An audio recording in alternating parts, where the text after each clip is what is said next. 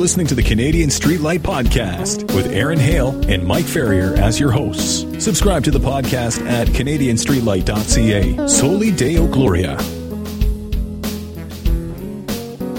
Hello and welcome back to another episode of the Canadian Streetlight Podcast. And I've been thinking about, I guess often is the case, what is the gospel? As Paul said in Romans 1:16, that he is not ashamed of the gospel, for it is the power of God unto salvation to all who believe. And yet the question often remains, what is the gospel?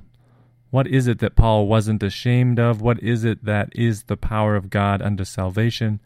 And so as I posted previously, I was going to post another sermon by Martin Lloyd Jones from the MLJ Trust, as he talks about, from Romans 1, the gospel of God. And so I trust you will be encouraged and blessed by this, as I have been, and just continuing to use these great resources from those who have gone before us, carrying the gospel light. So this is Martin Lloyd Jones, looking at the gospel of God. You will remember that we are still considering the first verse of the first chapter of Paul's epistle to the Romans. We have seen together that the apostle is here introducing himself, and he describes himself as a servant of Jesus Christ, a called apostle, but also one who has been separated unto the gospel of God. Now, we've considered his account and description of himself in that threefold manner. So now we are in a position to go on to consider what he tells us here about that unto which he has been separated. He is convinced, he knows that God had separated him from his mother's womb to this peculiar task of preaching and proclaiming the gospel. He's been separated unto that. And you notice that he describes it and defines it as the gospel of God. Now, here again, we are face to face with something which is of the utmost importance for us. The apostle here, as I shall have occasion to say probably many times, is pressing into a very small space the great content of his gospel. It's even a synopsis compressed, if you like. But that makes it, of course, doubly important for us to be sure that we do see something, at any rate, of the great content which he thus puts into so few words. And the best thing we have to do, therefore, the best thing we can do, is to just look at the words themselves. He's been separated, he says, unto the gospel. Now, I often feel that we are so familiar with this word gospel that we fail to realize its deep and its tremendous significance. It means, as everybody knows, good news. And it's just that I fear at times that we tend to forget. We turn up our dictionaries and we find that gospel means that. And we stop at that. We've known the exact meaning. We are philologists. We're interested in words and their meanings and their derivations. And often our whole study of the Scripture ends with the words, we end with the letter, and we've never succeeded in arriving at the Spirit. If we say that we know that gospel means good news, the really important question for us, therefore, is this. Is the gospel good news to us? Has it come to us as good news? Is that our real understanding of the thing itself, and not merely the word in which it is described? Now, the apostle, of course, was very concerned about this. He can never mention this word or come anywhere near it without obviously being thrilled and moved to the very depth of his being. And I believe that he introduces the word like this at once in order to remind us of certain contrasts. He is now a preacher of good news, no longer, by contrast, a teacher of the law. He had been a teacher of the law, He was a Pharisee, as we've seen, and a great expert. But there was no good news about the law. The law was never meant to be good news. The law, as we shall find him saying, was added because of transgressions. The law had come in order to pinpoint sin. The law had never been given as a means or a method or a way of salvation. You can't think of the law in any sense as good news, though there is, it's certain and it's true, an element of grace in the law. The law as such is not a gospel. It's not good news. Now, there are many who seem to fail to understand that. They seem to think that God gave the children of Israel the law in order to give them an opportunity of saving themselves. But the apostle will be at great pains to say that that is a tragic misunderstanding of the law. And therefore to think that the gospel only came in as an afterthought when the law had failed is just to misunderstand both the law and the gospel. No, it isn't law, says Paul. He is no longer a teacher of the law. He is a herald of good news. Or in the same way we can say that the gospel is not merely an announcement that God is going to forgive sins, because that again was something that was known under the old dispensation. There is a very great and wonderful doctrine of forgiveness of sins in the Old Testament. So the peculiar thing about the gospel is not just that either. And it is again to misunderstand the gospel, to think of it solely as a message which announces that our sins are going to be forgiven. There are abundant statements of that in the Old Testament documents. It isn't that. That isn't the good news. And another negative, which perhaps is very important, is this one. This message is not primarily an appeal to us to do anything. That again would not be good news. There are people, as you know, who seem to think of the gospel, the Christian message, as just a great appeal to men and women to live a good life, to be moral and to be ethical and so on. Now, it's not for me to criticize others, but I have no doubt at all that a good deal of that kind of thing will be heard next Sunday. On any national or civic occasion, that is the kind of thing one hears, and appeals are made for behavior and loyalty to the country and so on and so forth. That's not good news. It's not gospel, therefore. It's not the Christian message. But so often it passes as the Christian message. It's sometimes given the designation public school religion, which is an appeal simply for conduct and for behavior. But that's not Christianity. That's not gospel. To make an appeal to people isn't to herald good news to them. Indeed, it's almost the exact opposite. If you simply tell people that they ought to be better and that they must make a great effort to be better, you're not bringing good news to them.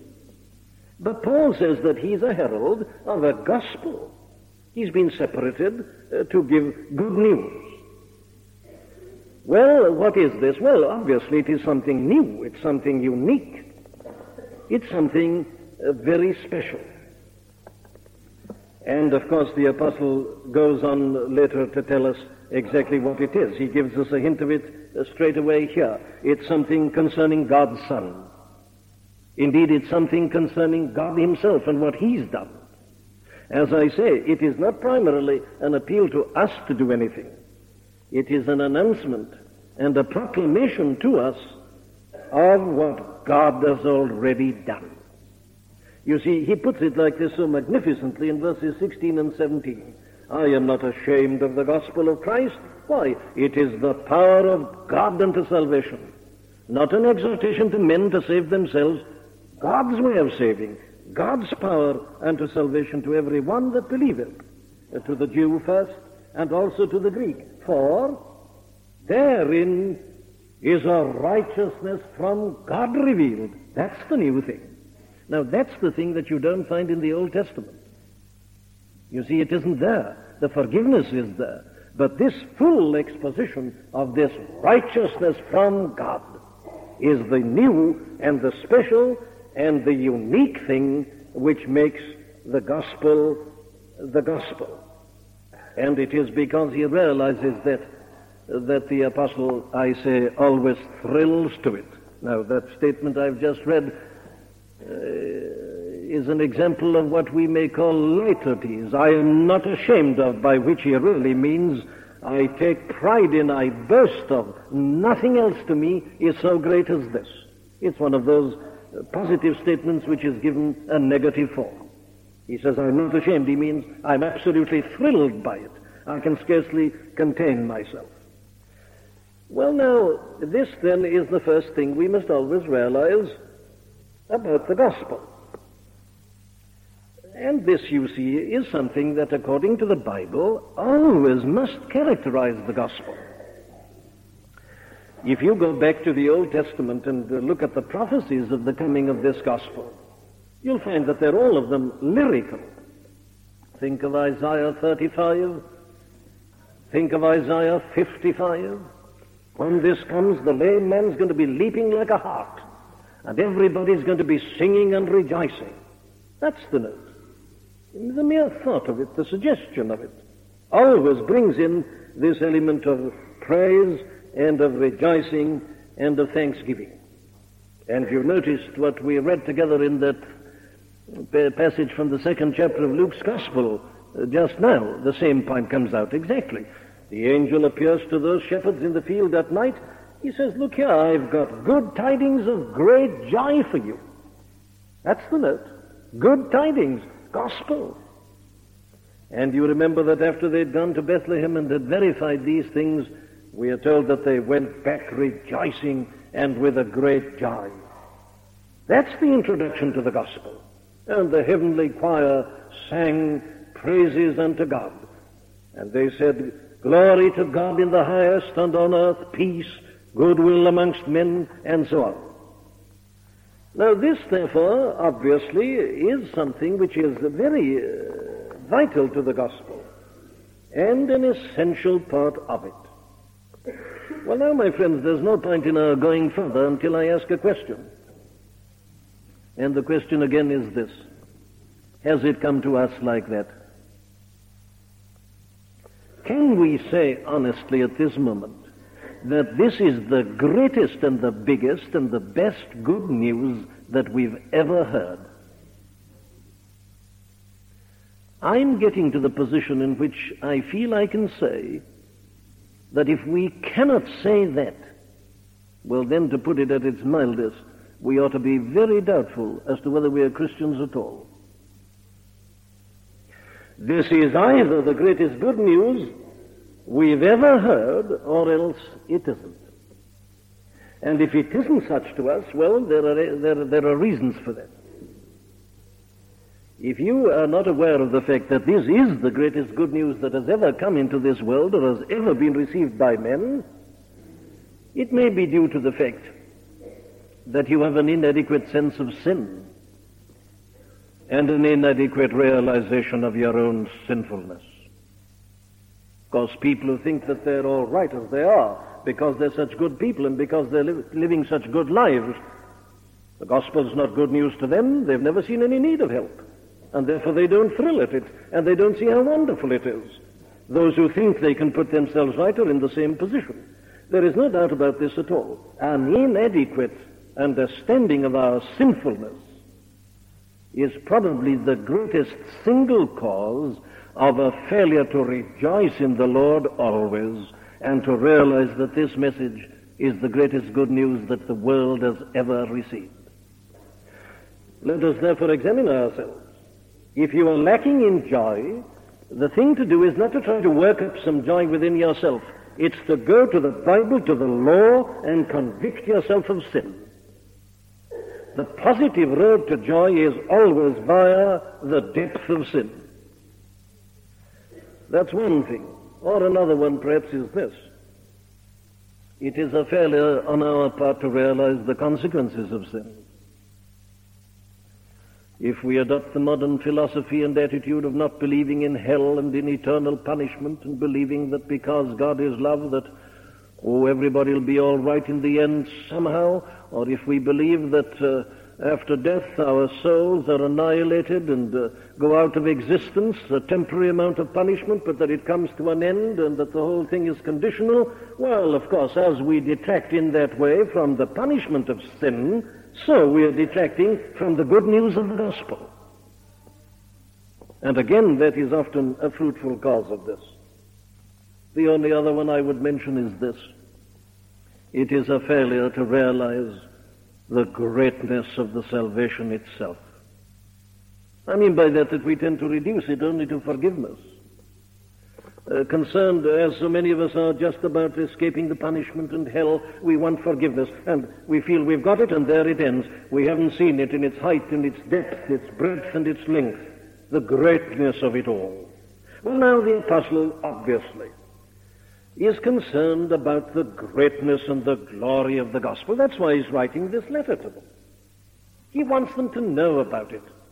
He's heard that they're already in the faith, but he seems to wonder whether they really have grasped it. He takes up his pen, and inspired as he knows himself to be, and with all the authority of a called apostle, he's going to display it to them in all its fullness and in all its grandeur. The gospel. Oh, how easily we use this term. How glibly we repeat it. I'm as guilty as anybody else.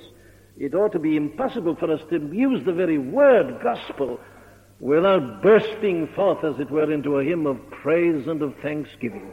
Good news from God. That's the gospel. Nothing less. Very well. Well, now then, that brings me to the most important thing of all. It is the gospel of God. The gospel of God. The good news, in other words, is what God has done about men and about his salvation. And that is why, of course, it's quite unique and quite new. I'm going to write to you, says the apostle, not about some human philosophy. I'm not going to give you my own idea as to how life should be lived. I'm not going to tell you what man has got to do. I'm going to tell you what God has done. That's it. The gospel of God, it's good news from God. Now, this description here, this definition of the gospel, I think you'll agree is a very striking one. There are other descriptions given of the gospel in the New Testament. It's called the gospel of peace, the gospel of the kingdom, the gospel of salvation, the everlasting gospel, and there are other titles and designations and adjectives used. But surely there is none which is used so constantly, especially by this apostle, as this present one in some shape or form. The gospel of God. But the apostle doesn't leave it, you notice, even at that. He does something here which I must now proceed to emphasize, praying that the Holy Spirit will enable us all to see its absolute primacy and centrality. You notice that at once the apostle introduces us to the great and central doctrine of the blessed Holy Trinity. Listen to him. Paul separated, he says, unto the gospel of God. Leave out verse 2 for a moment. It's in brackets, and rightly so. The gospel of God concerning his Son, Jesus Christ our Lord, who was made of the seed of David according to the flesh, and declared to be the Son of God with power, according to the Spirit, capital S, the Spirit of holiness, the Holy Spirit, by the resurrection from the dead. That's the gospel that he's been separated unto. It is a gospel in which God the Father, God the Son, and God the Holy Spirit are concerned. It is the work, the special work, the glorious work of the three persons, each one of them taking part in it. Now, The apostle, as I've been reminding you, is writing under the influence and guidance and inspiration of the Holy Spirit. And therefore, when he puts it like this, he's not doing something accidental. He's not doing something that he might have left out. It is absolutely vital to his whole position that this should be emphasized. Let me try to bring that out in this way. There are some people who seem to conceive of the gospel solely in terms of the Father. You talk to them, they say that they're Christians and that they believe the gospel. Well, then you ask them to tell you, well, what you mean by the gospel? What you mean by being a Christian? And they will tell you. And you listen to them and you notice that they end without even mentioning the name of the Lord Jesus Christ at all. They talk a lot about God. They talk about receiving forgiveness from God. They talk about praying to God. They talk about being guided by God, and so on. But the whole of their talk finishes without the very mention of the name of the Son. And yet they regard themselves as Christians. They seem to have a kind of Christianity apart from the Son. Now, this has been always the peculiar danger of people who are natural mystics.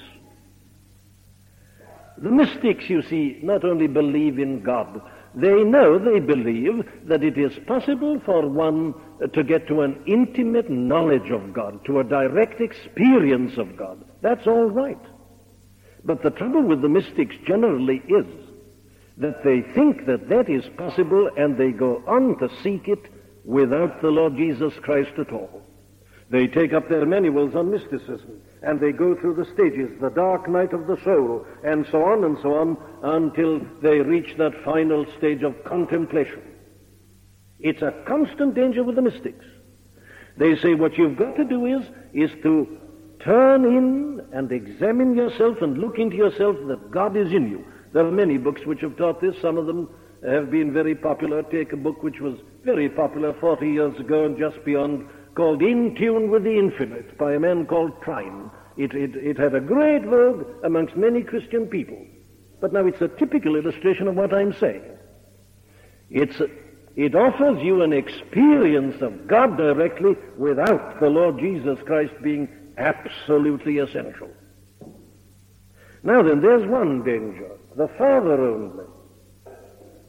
But let us be quite fair and admit that there are some who seem to put their entire stress and emphasis upon the Son only, and entirely forget the Father.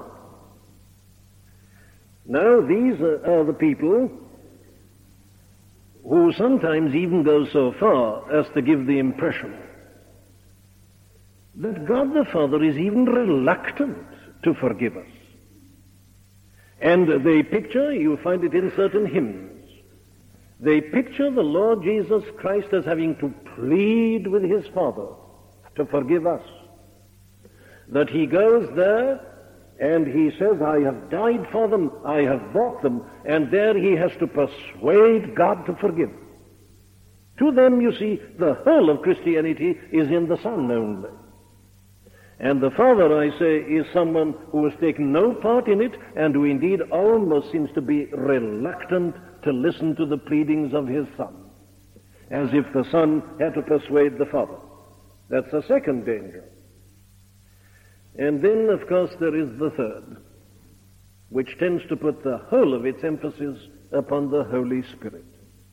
Isn't it amazing how ready we all are to go astray and to fall into error? Isn't it our one and only comfort this evening that we are his workmanship, and that he who hath begun a good work in us will perform it? If he didn't go on with it, we'd all go astray somewhere or another. And here it is, you see, some Father only, some Son only, some the Holy Spirit only. They again want power or something like that. They're interested in experiences or in power or in something like that. And therefore they go instinctively to this doctrine of the Holy Spirit. It's a very subtle danger, this. I don't know that this is an occasion, perhaps, for personal confessions, but I am very well aware of this third danger, because I once spent a certain amount of time in it myself. In other words, you can be interested in the doctrine of regeneration without seeing the absolute necessity of the atonement. And there are many illustrations of that in this country today.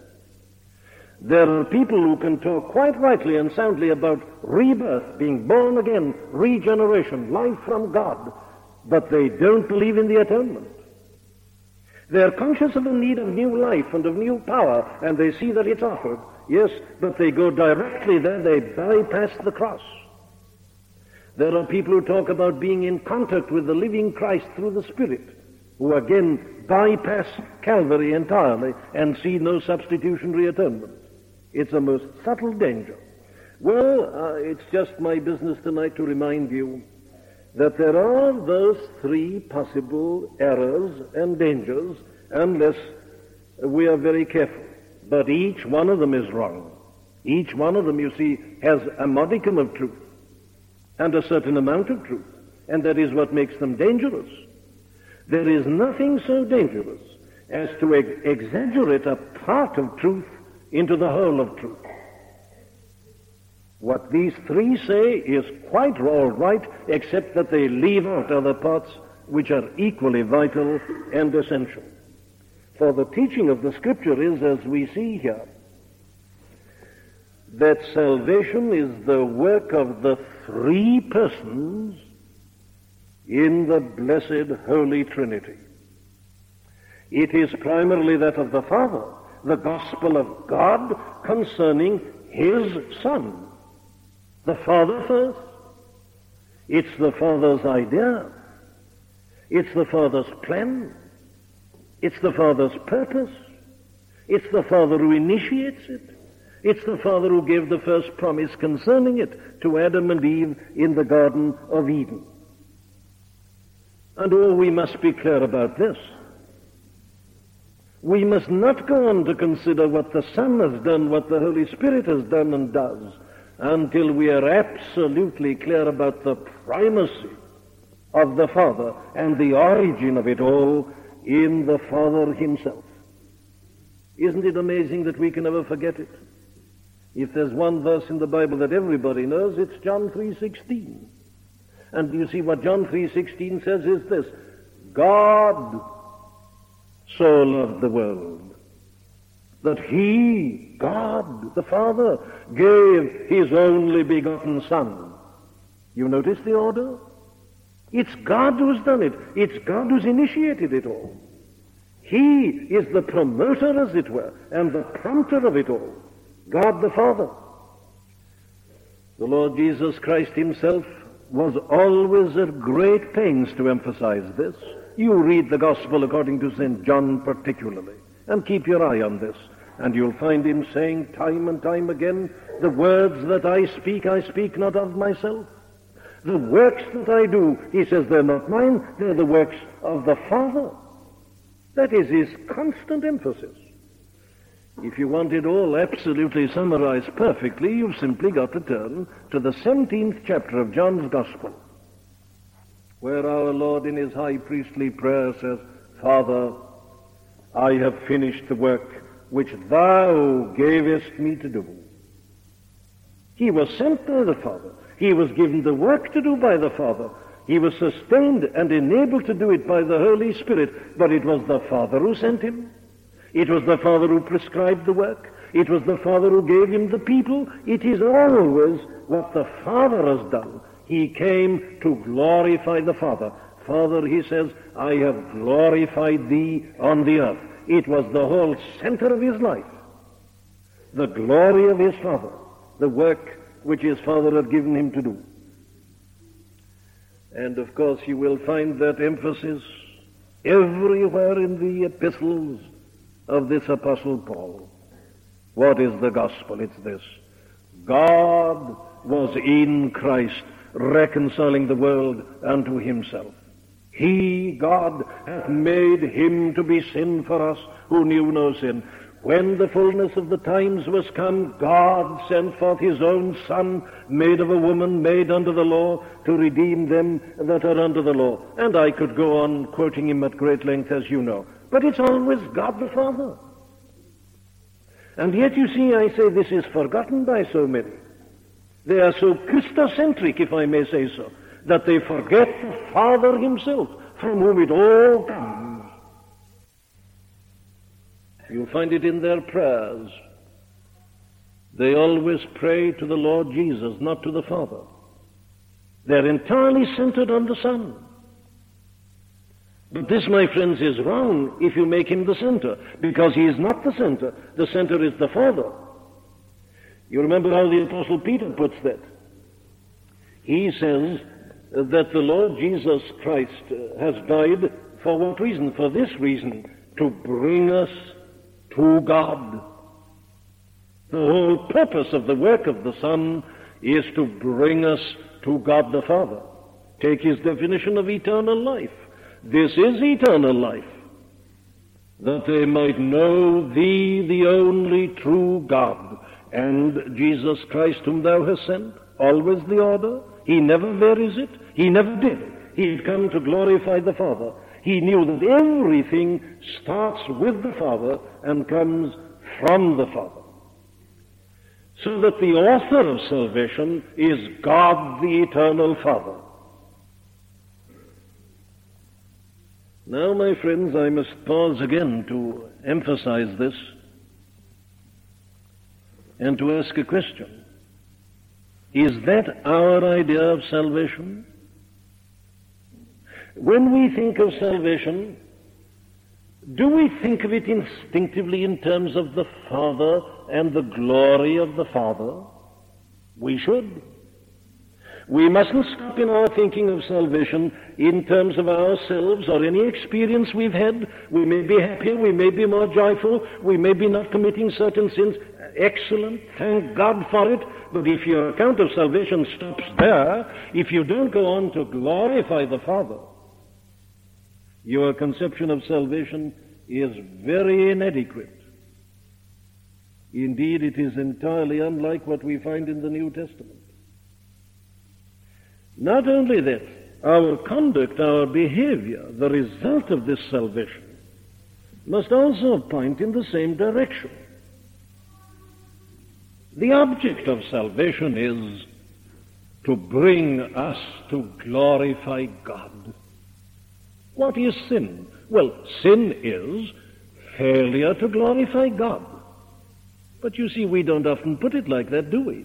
If we are asked what is sin, we say sin means that you do this or that or something else that you shouldn't do.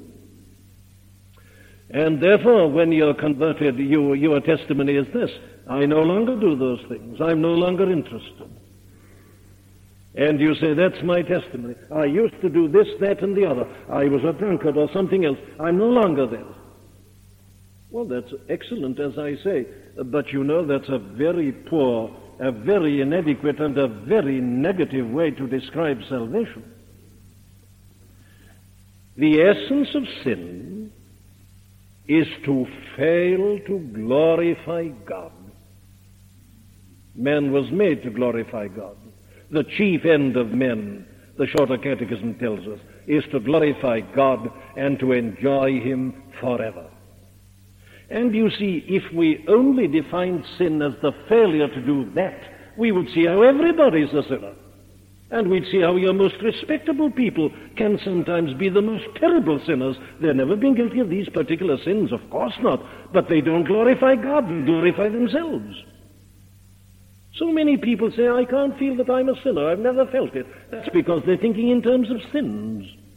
If only they saw that sin really is just a failure to glorify God with the whole of your being all the time, they'd see that they're terrible sinners.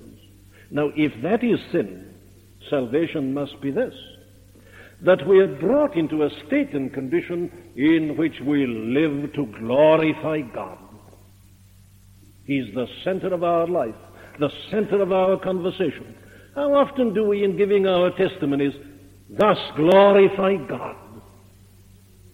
It's the test of Christianity. The apostle starts with it. It's the gospel of God. Very well, then. If that is the point at which we stop, it is not surprising that we find Paul, in writing to Timothy, describing the gospel like this. He calls it the glorious gospel of the blessed God. Or if you prefer it, the gospel of the glory of the blessed God. It's the plan of the Father. It's the great movement of the eternal God himself. But it is something that has been worked out through the Son and by the Son. The Father sent the Son to do it. It is the gospel of God concerning his Son, Jesus Christ our Lord, and what he's done. But it's God who sent him to do it. Very well. So the Son comes in that second position and in that way. And it is thirdly, as he reminds us here, something which is applied to us by the Holy Spirit. The Holy Spirit enabled the Son. You remember he came upon him there as he was baptized in the Jordan by John the Baptist. He descended upon him in the form of a dove. And the Gospel of John tells us that God giveth not the Spirit by measure unto him. He filled him with the Spirit. And he was enabled to do his work through the Spirit in this way. So the three persons, you see, are of necessity involved. And the moment the apostle mentions the word gospel, he thinks of the three persons of the blessed Holy Trinity. The gospel, then, is the mighty action of God the Father, God the Son, and God the Holy Spirit, whereby we are saved. It is God's provision for us in our desperate need and plight. It was something that had been mentioned under the Old Testament dispensation. It's now happened, says Paul. That's why I call it good news. I'm going to tell you exactly what has taken place. Now, we must pause at this point to indicate this. The apostle here does something that is characteristic of the whole of the biblical teaching. This is the way that the Bible teaches the doctrine of the blessed Holy Trinity. The doctrine of the Trinity is never stated directly in the Scripture, always indirectly. There is not any explicit statement to the fact that God is three persons, Father, Son, and Holy Spirit. There is no such definition. The way in which the Bible states it is the way in which the apostle states it here.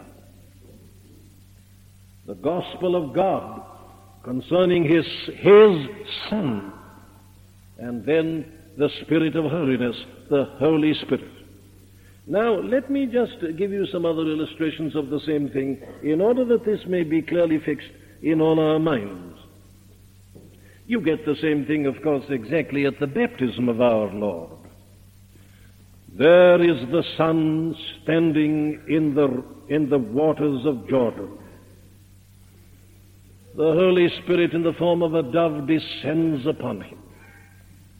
And the voice of the Father comes out of heaven saying, "This is my beloved Son, in whom I am well pleased."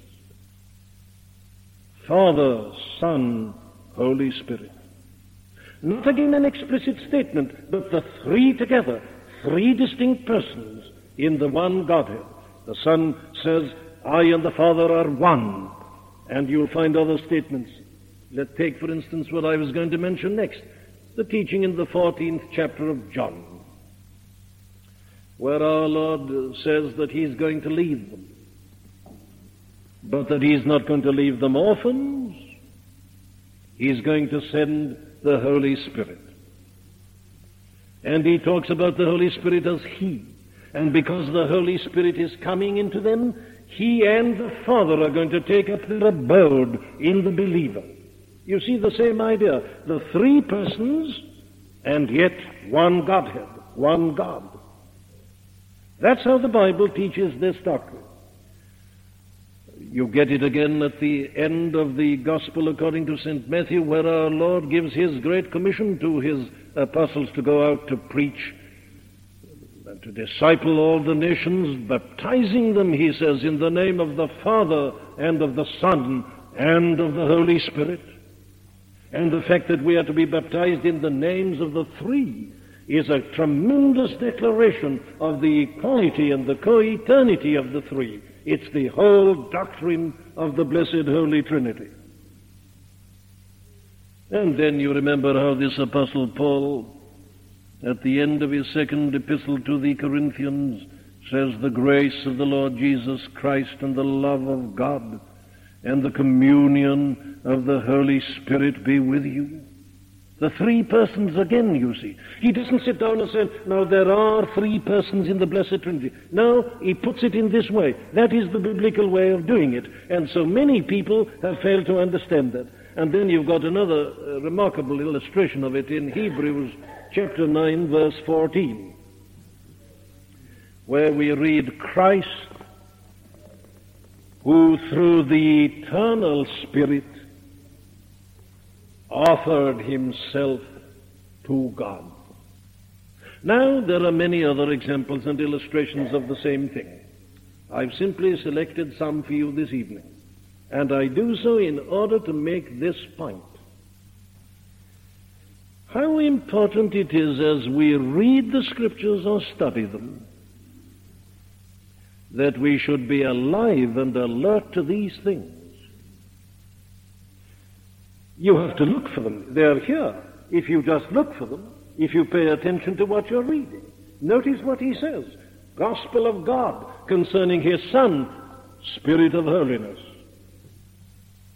As we read our Scriptures, therefore, let us always ever keep our eye on the way in which these glorious and mighty and eternal doctrines are suddenly introduced.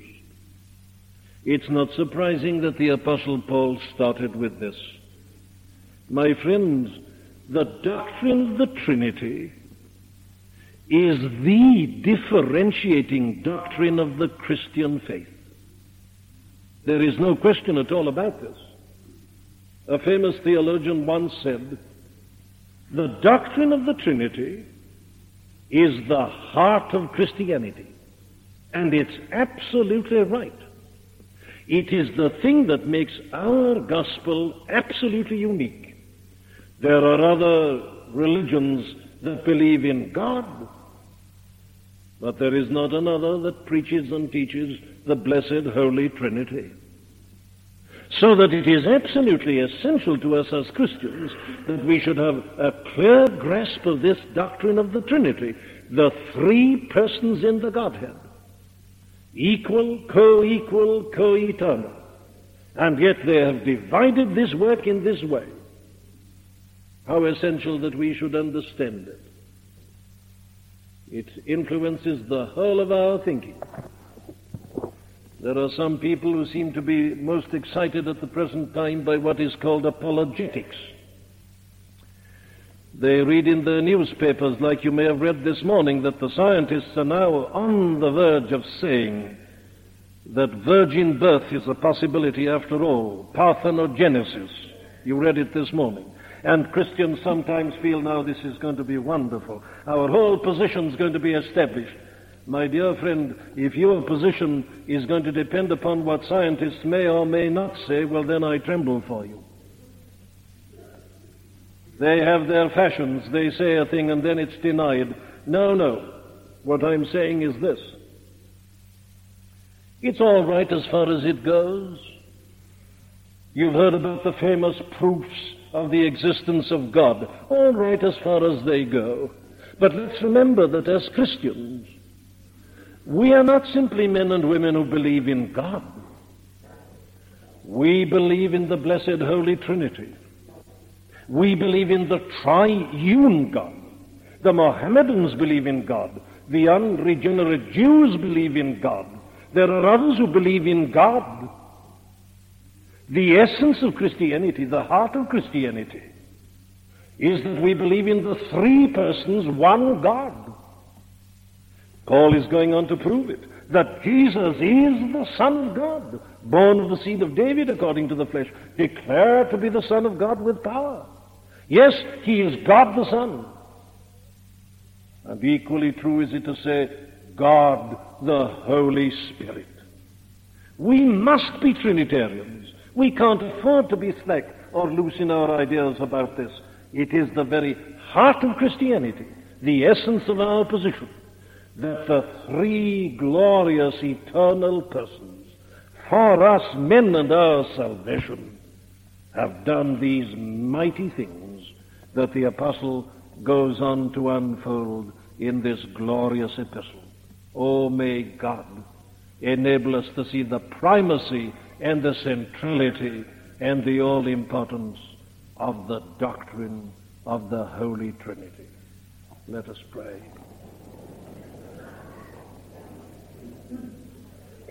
O Lord our God, we come into thy presence, conscious that we have been talking together about things that baffle the mind and the understanding.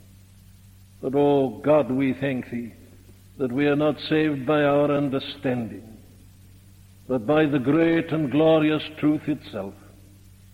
And, oh, we would thank thee for the revelation of it in thy word.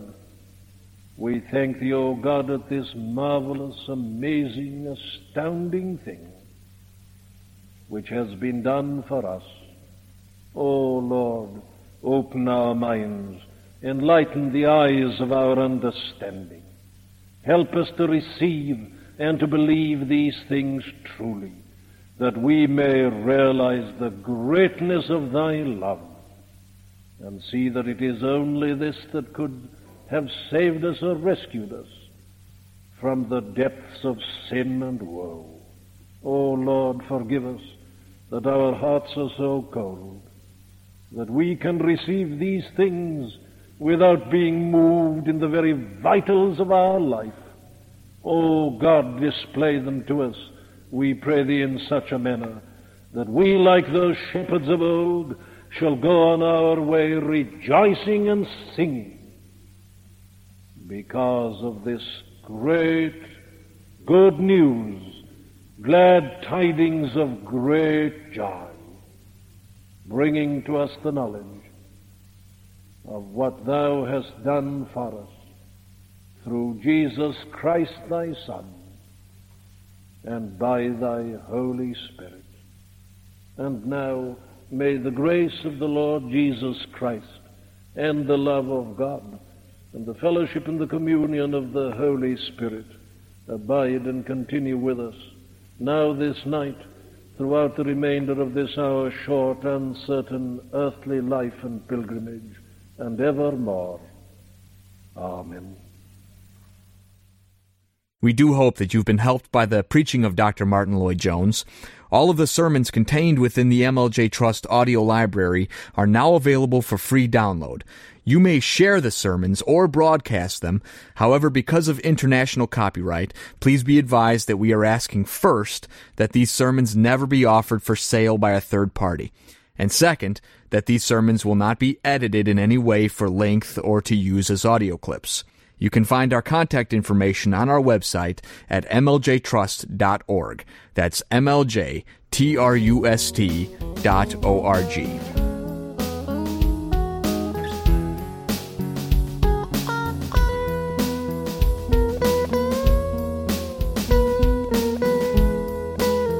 Thank you for tuning in to the Canadian Streetlight Podcast. If you have any questions, comments, or perhaps a podcast suggestion or topic, visit us online at canadianstreetlight.ca. Soli Deo Gloria.